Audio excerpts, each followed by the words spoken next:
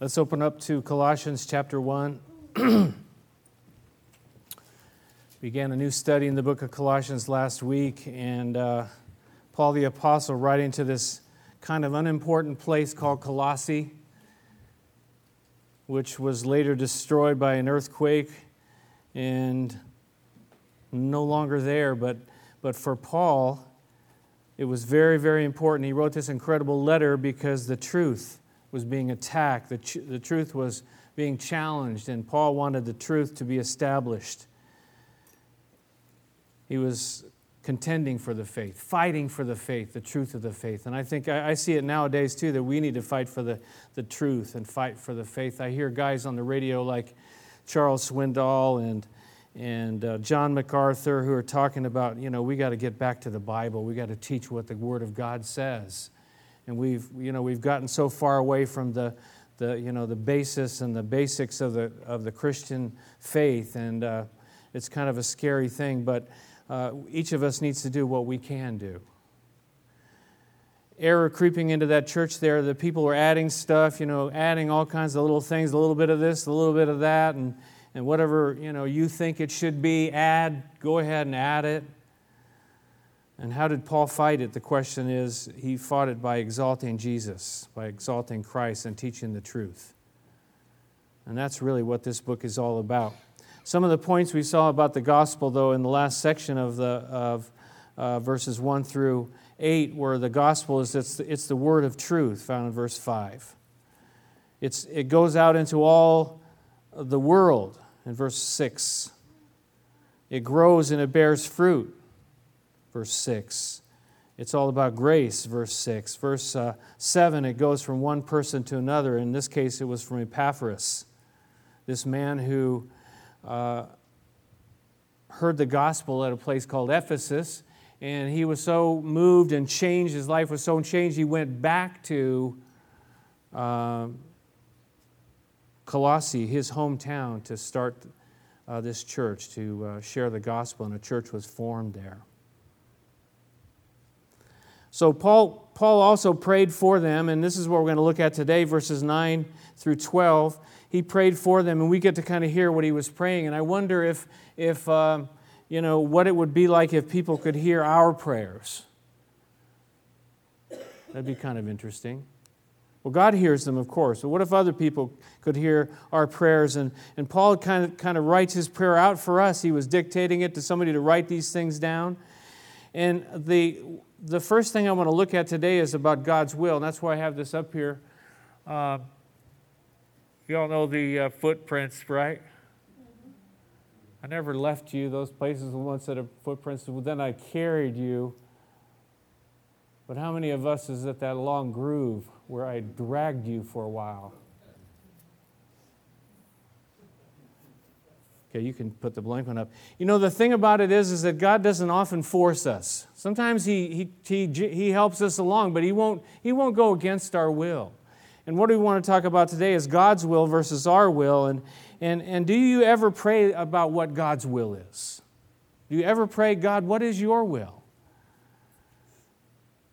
Paul prayed that they would know it, as we'll see, but it doesn't stop there. Let's look at verse 9. It says, "For this reason, since the day we heard about you, we have not stopped praying for you and asking God to fill you with the knowledge of His will through all spiritual wisdom and understanding."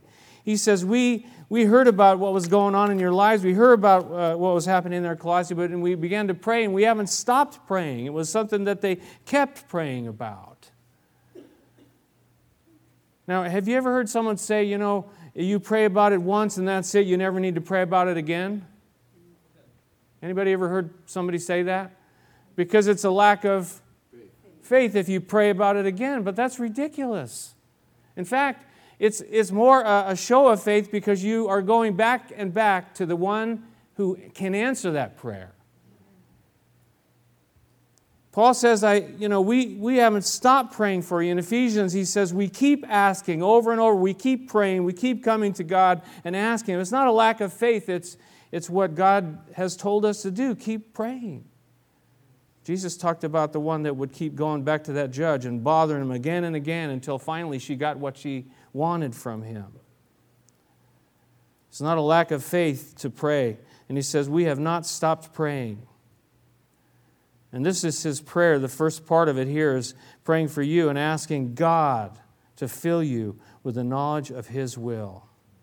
To know what God's will is. That's not a bad thing, right? To know what God's will is. What is God's will? You see, it begins with prayer. This is where it begins here. It begins with prayer. And he says he asks God to fill them with the knowledge of His will. You know, we kind of in this world, it's a big subject, isn't it? Guidance. Like, what do I do? What's my next move? What's my next step? What are the things that I have to make decisions about?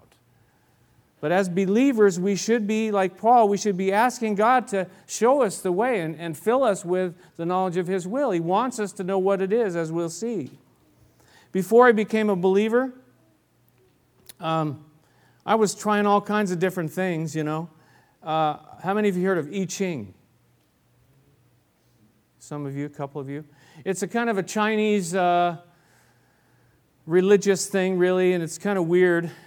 And you got this book, right? This weird kind of book, and then you get I can't even remember all the details. You get this number of pennies. You can either use sticks or pennies, and then you take the pennies and you shake them all up and you throw them 3 pennies. I think it is. You can throw them a certain way, and then how those line up. That tells you how to go and find the answer that you're looking for in this book, the I Ching.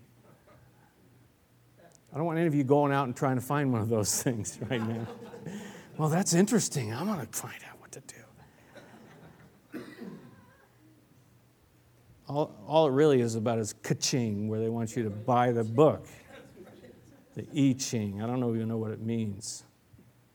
Or, the big thing about the tea leaves, how they I never got into that, but, the tea leaves, I guess you can read the tea leaves or have somebody read the things in your palm and tell you what your future is going to be, the horoscopes, that some of us still read every day. God deliver you from that. He asks God to fill them with the knowledge of His will. I think we have to back up a little bit and say and ask ourselves, do we really want to know what His will is? Do we want to know what God's will is? Sometimes we do, unless we already know what it is and we don't want to do it. We're like that dragon getting dragged. But Paul says in Ephesians, don't be foolish, but understand what the Lord's will is. Don't be foolish, but understand what God's will is. In the Gospel of John, Jesus said, if anyone chooses to do God's will, he will find out whether my teaching comes from God. You'll know the doctrine. You know whether it's the truth. But the first part, he says, if anybody chooses to do God's will. It's a choice we make. It's a choice. So if you are a Christian, you want to know what God's will is for your life, and it's a very, very large subject. We're not going to hit every part of it today, but I think the first thing that we know about this from this verse and many other verses is we need to pray. You need to pray. And that in itself is a form of submission, that you're going to pray to God, okay, God. And even if you think you know what you want to do or what you should do, just still lay it before God. That's what Jesus did, right? Jesus knew He was going to go to the cross, but yet even in the Garden of Gethsemane, what did He say? If there's any other way, take this cup from me. But not my will, but yours be done. If Jesus could pray like that, He surrendered and submitted Himself to the Father. In the book of Exodus, the people, they went to Moses, and that whole thing about where Moses was getting all burned out and everything, and his father-in-law saw the people are all coming to him, and his father-in-law said, what is this you're doing for the people?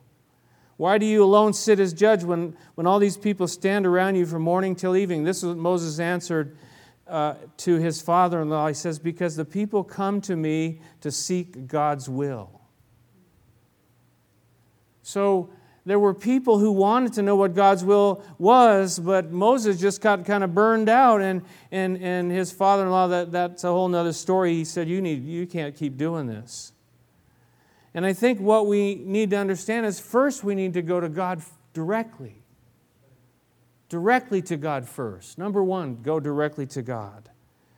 Now, is it wrong to go and ask trusted believers, people who are mature in the faith? No, it's not wrong at all. It's a good thing. Many times that's part of the confirmation, but you need to go to God first.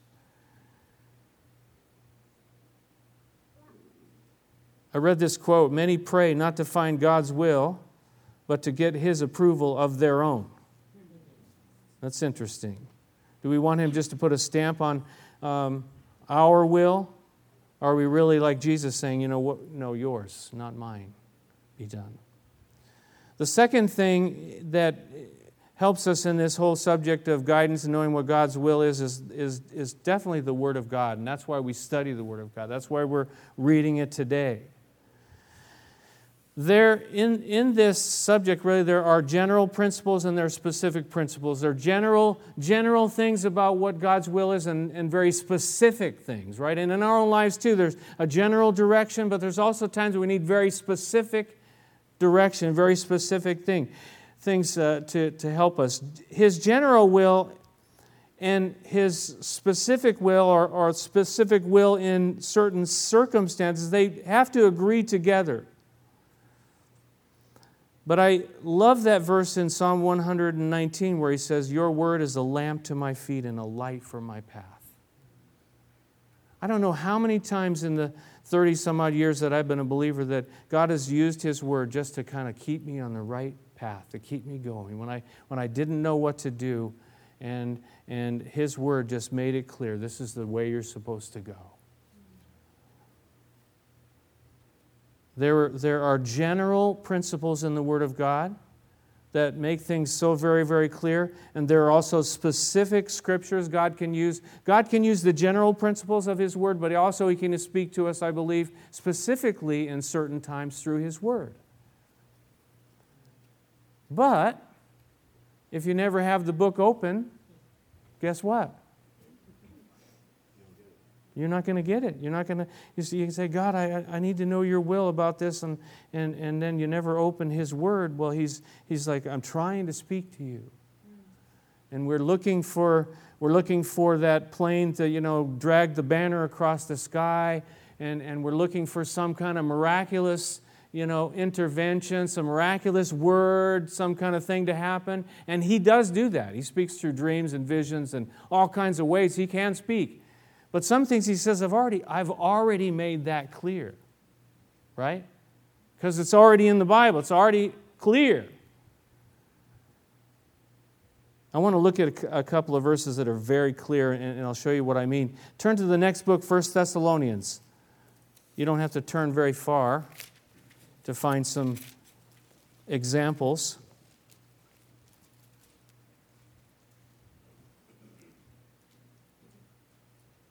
1 Thessalonians chapter 4, verse 3. Look what it says there. It is God's what? Will. Okay. So you want to know what God's will is? Well, here's a general and a specific, I think you can probably say. It's God's will that you should be sanctified, that you should avoid sexual immorality. Each of you should learn to control his own body in a way that is holy and honorable, not in passionate lust like the heathen, and so forth. It's pretty clear what God is saying here. God, you're going to pray and ask God, well, God, is it okay if I, spend the night with my girlfriend? Well, it's very clear here that He's saying it's not okay. God's will is God's will, and it's very clear. Sexual immorality, that God has given this to a man and woman, husband and wife. How about chapter 5, verse 16? These are some tough ones here. They're all tough, depending on how you're looking at it. But look at verse 16 through 18. He says, "Be joyful always. Pray continually. Give thanks in all circumstances." These are not suggestions. He says, for this is what? God's will for you in Christ Jesus. Well, God, should I pray? Should I give thanks? Should I be joyful? God, this is God's will for you. This is specific and general. How about let's go back to Ephesians, the book right before Philippians, 2 books back from Colossians. Look at one more example here.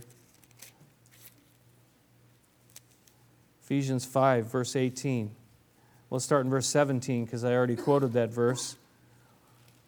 He says, "Therefore do not be foolish, but understand what the Lord's will is."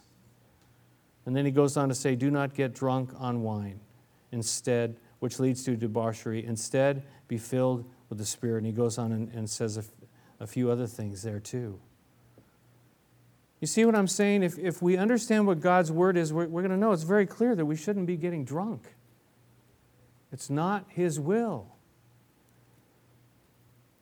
Don't get drunk on wine, but instead be filled with the Spirit. His will is that we would be filled with the Holy Spirit, that we would be following after Him. So back in Colossians, talking about the will of God, he's asking God to fill him with the knowledge of His will through all spiritual wisdom and understanding. We have to pray, we have God's Word, and then thirdly, circumstances.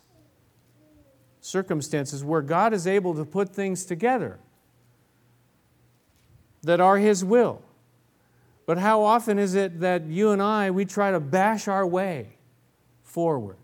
We try to bash our way through, and be careful that God is able to open and close doors, right? If God opens the door, no man can shut it. If God closes the door, no man can open it. So we tend to be fighting against Him so often. It doesn't mean there are not going to be difficulties in this life for us to do God's will. Often, to do God's will, we're fighting against our own selves. Our own flesh is screaming out, "No, you should be doing this," but you know in your heart and your mind that God's will is that this is what you should do. But He'll give you the strength. He'll give you the spiritual wisdom and the understanding. I was thinking about that. He says that there would be spiritual wisdom and understanding. It's not necessarily a flesh thing, is it? Though that's where we often operate. We think God's will is what I want, what my flesh wants, what I think I should have. But often it's not like that at all. God's ways are what?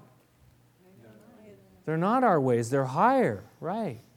God's ways are different. So to humble ourselves and to be filled with the knowledge of His will and pray. It's a spiritual thing given to us by the Spirit of God. So Paul prayed they would be filled with this knowledge of His will, and they wouldn't just be wondering and guessing about it, but they would be filled with it. In other words, God wants us to know. God wants us to understand what His will is. He's not like going to give us a little carrot, a little picture of what it might be. He wants us to know what it is to follow Him and to live by His will. But it doesn't stop there, does it? Let's look at verse 10. Because God isn't wanting us just to know what His will is. Look at verse 10. It says, "And we pray this," what? "In order that," or so that, what? "You may live a life worthy of the Lord and may please Him in every good work." Let's read that again, verse 10. "And we pray this in order that you may live a life worthy of the Lord and may please Him in every way. May please Him in every way." So what does that mean? Is it enough just to know what God's will is? No, what's the next step? To live it, to do it, to know His will and to live it. Again, I'm just as human as the next person, and the question always comes to mind, do we really want to know what His will is? Because then we'll be responsible. Well, I knew what it was, but I didn't do it.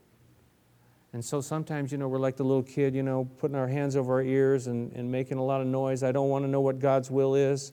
I've seen it. I know when you're set to go in a way that is against His way, you're just going to shut yourself off from God because you already kind of know what His will is, and you're going to kind of like rebelliously go a different direction. So you have to kind of shut yourself off from what God would want and the voice of God and the Word of God. prayer, because if you know, you'll be responsible. Remember when Jesus was sitting around and with a bunch of people and he was teaching, and they said, your family's outside, right? Your mother, your brothers, your sisters, whoever, they're all outside and they want you. Well, in one particular case, they wanted him all right, but they wanted to kind of take control of him because they thought he was insane. But Jesus looked around in this particular place in Mark 3, and he said these words. He said, "Whoever does God's will is my brother and sister and mother." It wasn't necessarily the family out there. They were not. Later on, many of them would truly come to follow after God, but at that point in time, they were nowhere. So he says, those who truly do God's will is my brother and sister and mother. There's something about following and choosing to do what God's will is. That makes you and I related to Jesus. That's incredible. Look at Romans chapter 12. And it's a verse that we've heard so many, many times, but God's Word is living and active, and it's just as powerful today as it is the first time we ever read and heard these verses. But look at Romans chapter 12, verses 1 and 2. He said, "Therefore I urge you, brothers, in view of God's mercy, to offer your bodies as living sacrifices, holy, pleasing to God." This is your spiritual act of worship. He says, "Do not conform any longer to the pattern of this world, but be transformed by the renewing of your mind. Then you will be able to test and approve what God's will is. His good, pleasing, and perfect will."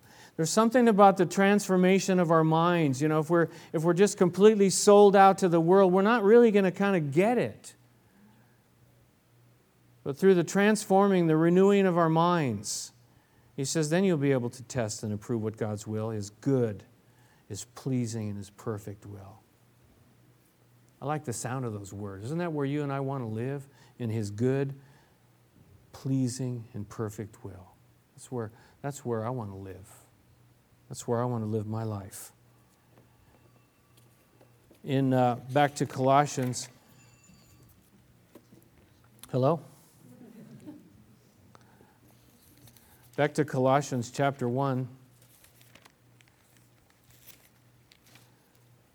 He says, we pray this in order that you may live a life worthy of the Lord.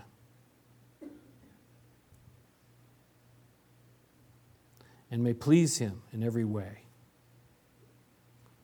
bearing fruit in every good work, growing in the knowledge of God, being strengthened with all power according to His glorious might, so that you may have great endurance and patience, and joyfully giving thanks to the Father. The third thing I see in these verses is about pleasing Him.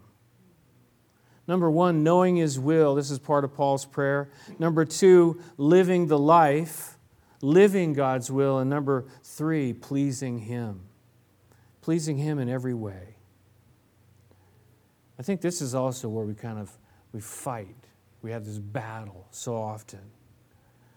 But let me quote to you from some verses where Paul said in 2 Corinthians 5, he says, we make it our goal to please Him.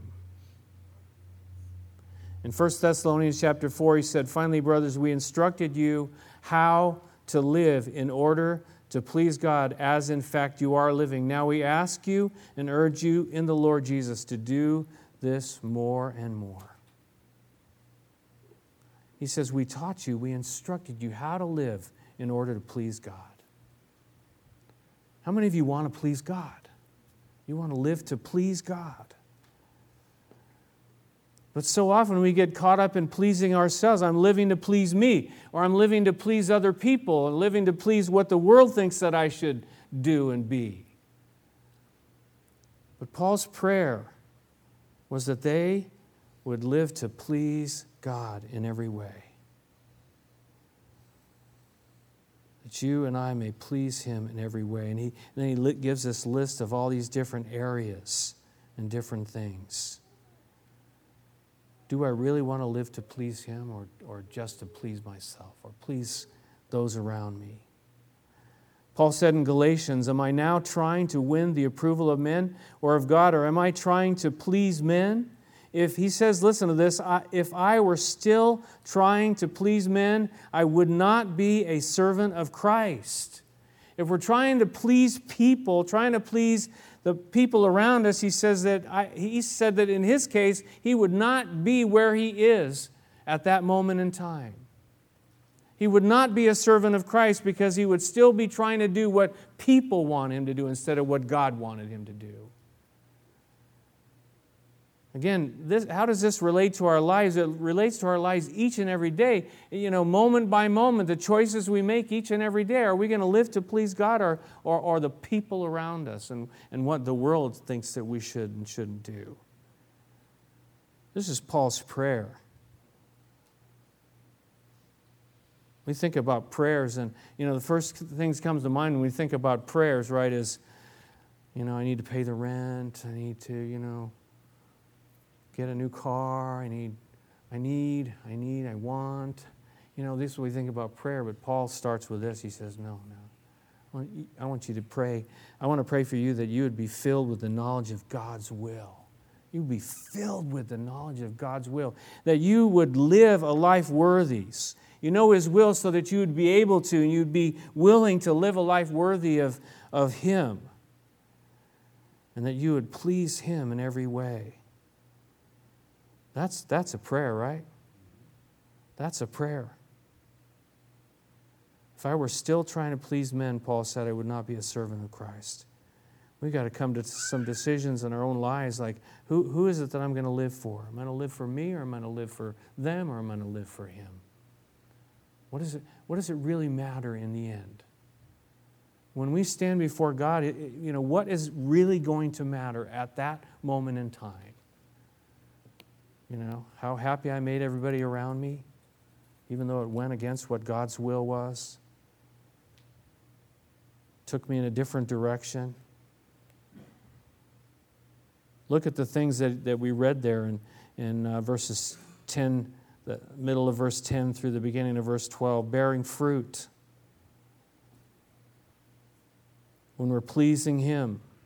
When we're living in His will and living a life worthy of Him, where he says, bearing fruit in every good work, growing in the knowledge of God, being strengthened with all power according to His glorious might, so that you may have great endurance and patience, and joyfully giving thanks to the Father. Boy, if that could be said about us, that's what Paul prayed for them, and that's a prayer for us today, isn't it? That's a good prayer for us today.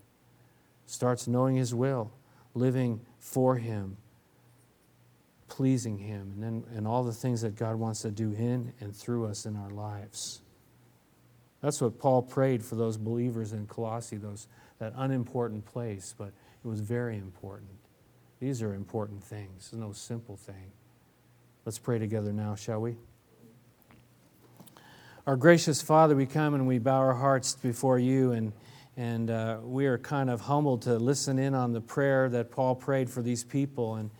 And I believe if he was alive and he heard about us today, he would pray the same thing for us. That we would be filled with all the knowledge of Your will, Father, so that we would live a life worthy of You, that we would please You in every way.